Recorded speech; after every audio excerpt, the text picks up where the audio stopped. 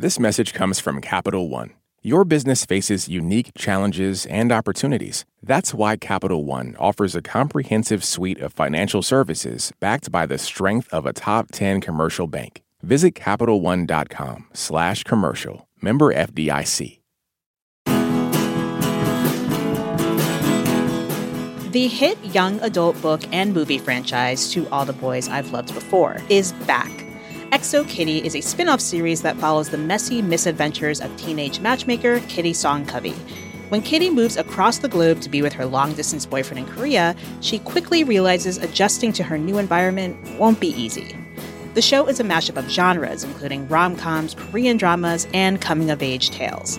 I'm Aisha Harris, and today we're talking about the Netflix series XO Kitty on Pop Culture Happy Hour from NPR.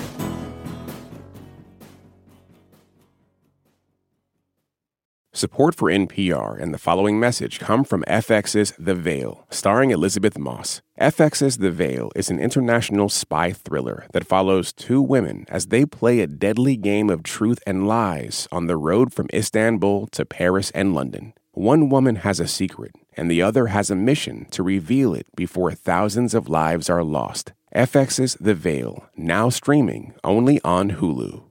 This message comes from NPR sponsor Rosetta Stone, an expert in language learning for 30 years. Right now, NPR listeners can get Rosetta Stone's lifetime membership to 25 different languages for 50% off. Learn more at rosettastone.com/NPR. This message comes from NPR sponsor BetterHelp. When you keep your stress bottled up, it can eat away at you. Therapy is a safe space to get things off your chest and to figure out how to make them better. Try BetterHelp Online Therapy, designed to be convenient, flexible, and suited to your schedule. Get it off your chest with BetterHelp at betterhelp.com/NPR today to get 10% off your first month. This is my voice. It can tell you a lot about me, and I'm not changing it for anyone. In NPR's Black Stories, Black Truths, you'll find a collection of NPR episodes centered on Black experiences. Search NPR Black Stories, Black Truths wherever you get your podcasts.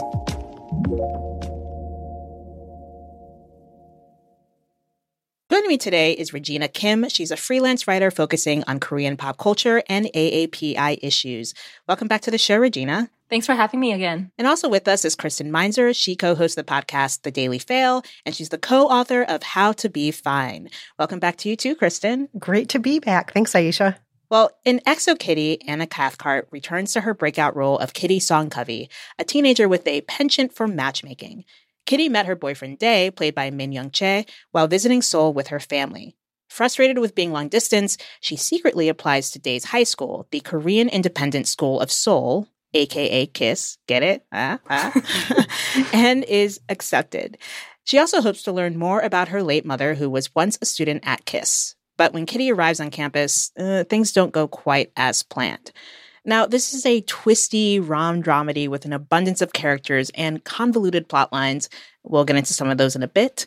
But the major players to know are Jia Kim as Yuri, a wealthy and prominent classmate who is secretly queer, and Yoonjin Kim as Gina, Yuri's mom and the principal of KISS. We also meet a professor played by Michael K. Lee. There's also Dae's roommates and best friends, Mino, a posh snob played by Sung-hun Lee, and Q, a student athlete played by Anthony Caban. XO Kitty was created by Jenny Han and is a spin-off of Han's successful book and movie franchise, To All the Boys I've Loved Before. It's streaming on Netflix, and we're going to be talking about the whole series. So, Kristen, let's start with you. What did you think of XO Kitty?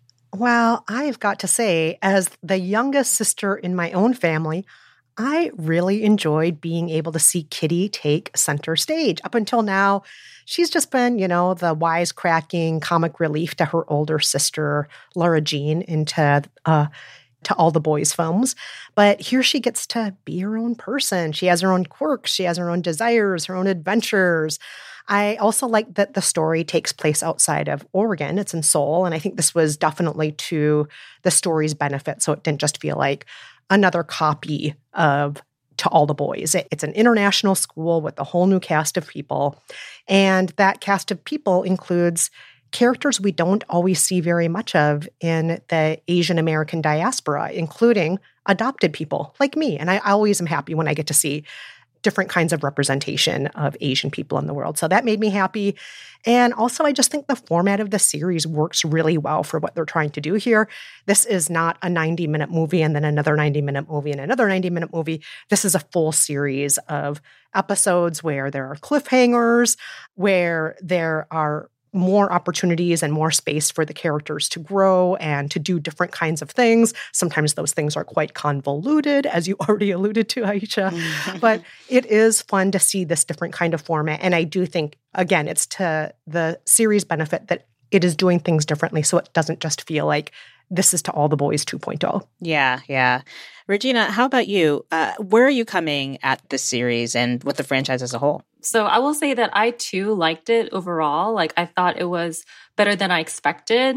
I mean, for starters, like, I found it very refreshing to see an Asian actor play the male romantic lead for once, because, you know, oftentimes we see in a lot of Hollywood TV shows and films, like, oftentimes they have the Asian woman being paired with a white guy.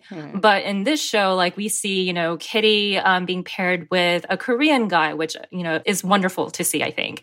And I know that Jenny Han, who is one of the show's co-creators, like, she faced some criticism in the past for not including any Asian male love interest in her stories. And so I felt like maybe this show was kind of her way of trying to address and rectify that. I also loved the fact that this show has a lot of queer representation, which is, you know, still very rare to see in a lot of shows that are set in Korea or that take place in Korea, namely K-dramas. Still, like, South Korea is pretty conservative when it comes to LGBTQ rights. So I think it'd be very interesting to see how this show is received in Korea and whether, you know, it might spark additional conversations around LGBTQ rights and issues in Korea. And I will say that, you know, I didn't realize that, like, most of the show was going to, you know, be taking place in Korea, like at an international school in Korea. And so when I saw all these, like, Korean cultural references and hearing so much of the dialogue being spoken in Korean, like, all that for me as a Korean American, like, felt like a nice surprise. And I really appreciated how the show, like, really tried to promote different things about Korea, I think, but in a subtle manner. However, I will say that for any K-drama fans out there who are planning to watch this show, please don't go into it expecting that it'll be like a K-drama. I mean, yes, it does poke fun at a lot of K-drama tropes, but it feels totally different from a K-drama, at least in my opinion. Yeah. So just, you know, try to enjoy it for what it is. Like, that would be my recommendation, especially for K-drama fans. Yeah, I'm glad you made that note because I am not from a K-drama background. I did see the first To All the Boys I Loved Before film, so I had some familiarity with this world and this character. And having watched plenty of rom-coms and also plenty of Netflix-produced rom-coms and young adult fare, I kind of knew, or I thought I knew what I was going to expect. But it's interesting because it did feel in many ways familiar to me in terms of how a lot of characters you find out are queer. And I'm like, oh, this is what we do now. There's always going to be at least a couple queer characters, and one of them is probably not going to be out to their parents, and it's going to be a thing. But I think after reading a little bit more about how this diverges from what we usually see in Korean representation, it made me appreciate it even more because it doesn't even just like dip its toe in the queerness. Like, it's all, like, it's fully in there. And I think that that's something that I think is important to put into perspective for me as the, like, American who has not entered into that world. I also think that Anna Cathcart is just really winsome and, like, really good at delivering this sort of character who doesn't necessarily think she knows everything, but definitely feels, like, confident in what skills she does have. And that's, of course, matchmaking. I think that part of the series to me is just kind of very fun. She's almost kind of like a sorceress in ways, and how easy it is for her to just, like, pair people up. And sometimes it blows up in her face, but usually she is actually right. And I love those little moments where she's just like, I'm going to switch seats with this person in class so they can be partners with them instead. And I'm like, this is fun.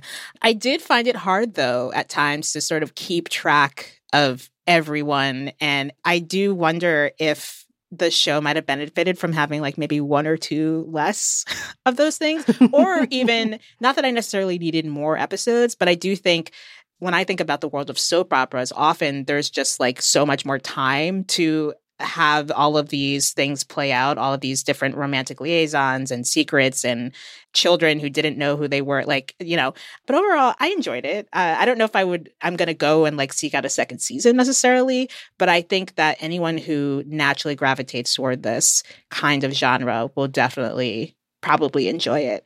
I do want to touch on the adoption portion of this because that is a big part of it. One of the characters, Alex, who is a teacher at the school, and he's played by Peter Thirnwald. We've learned that he's adopted by Australian parents, white parents.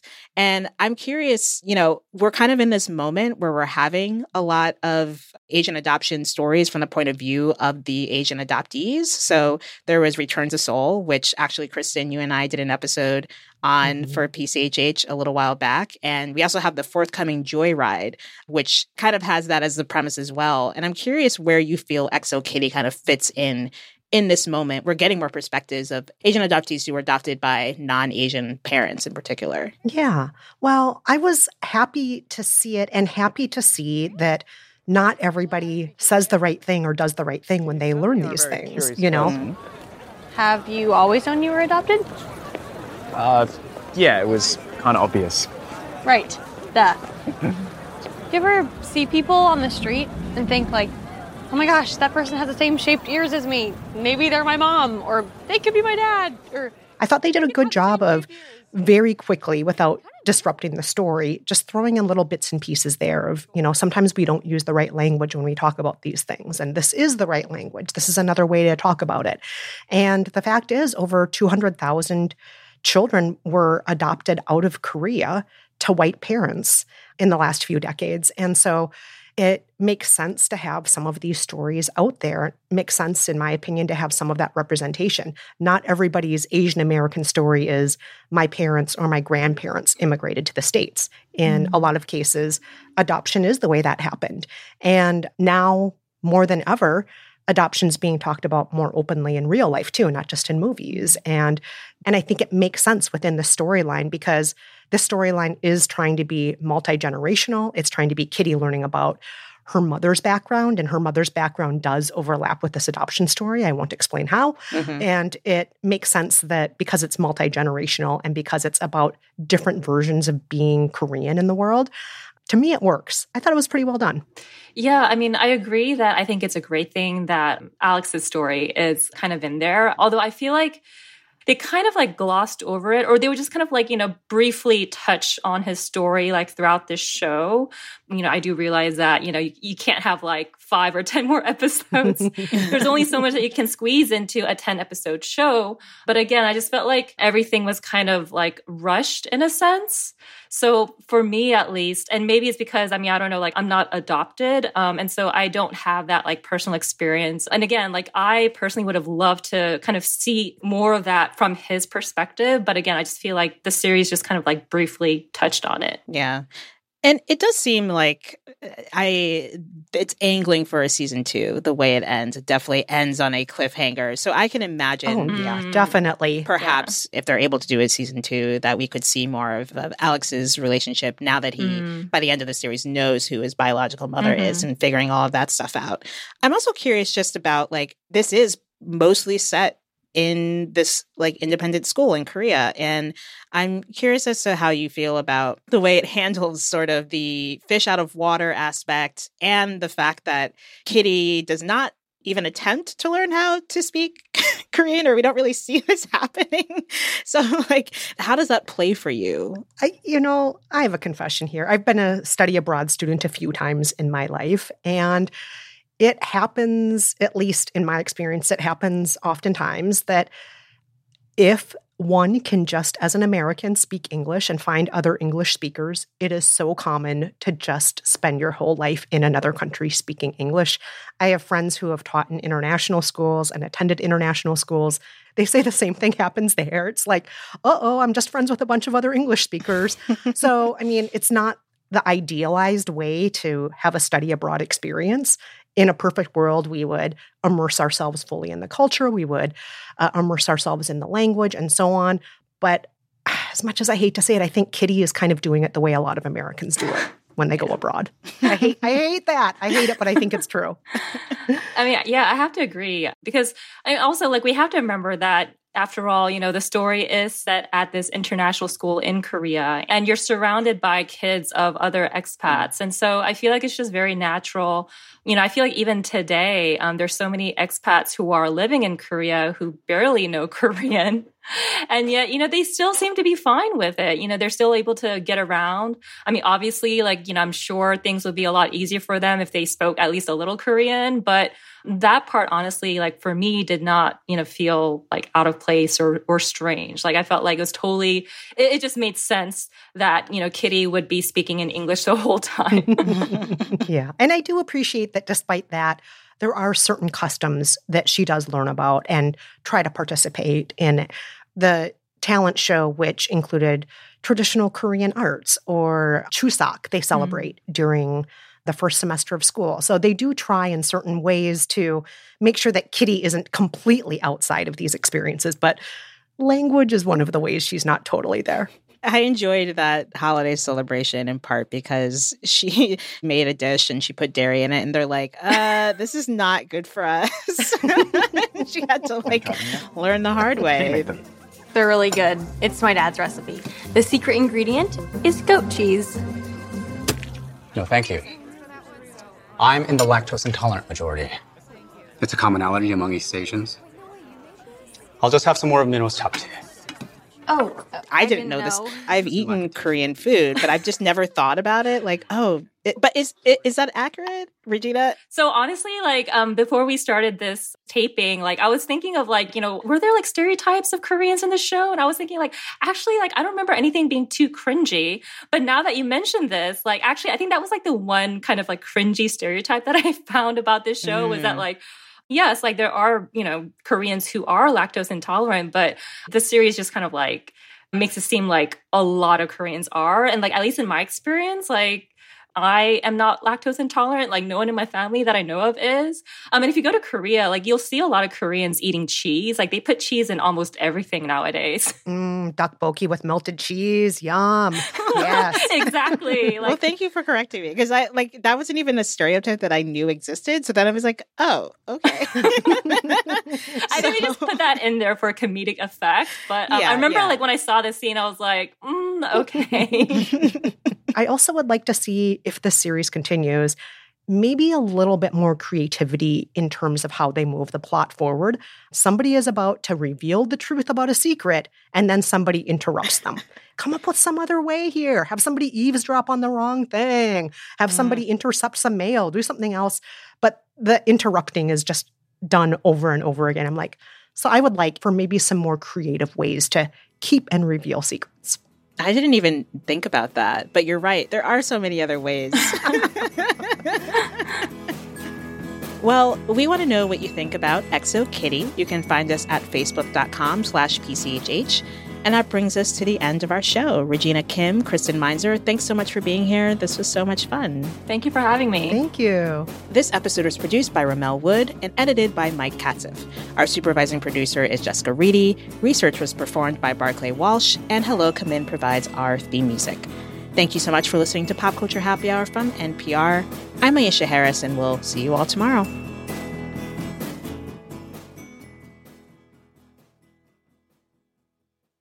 This message comes from NPR sponsor Vuori, a new perspective on performance apparel. Clothing designed with premium fabrics, built to move in, styled for life. For 20% off your first purchase, go to vuori.com/NPR. Support for NPR and the following message come from IXL Learning. IXL Learning uses advanced algorithms to give the right help to each kid no matter the age or personality. Get an exclusive 20% off IXL membership when you sign up today at IXL.com/NPR. This election season, you can expect to hear a lot of news, some of it meaningful, much of it not. Give the Up First podcast 15 minutes, sometimes a little less, and we'll help you sort it out, what's going on around the world and at home. 3 stories, 15 minutes, Up First every day. Listen every morning wherever you get your podcasts.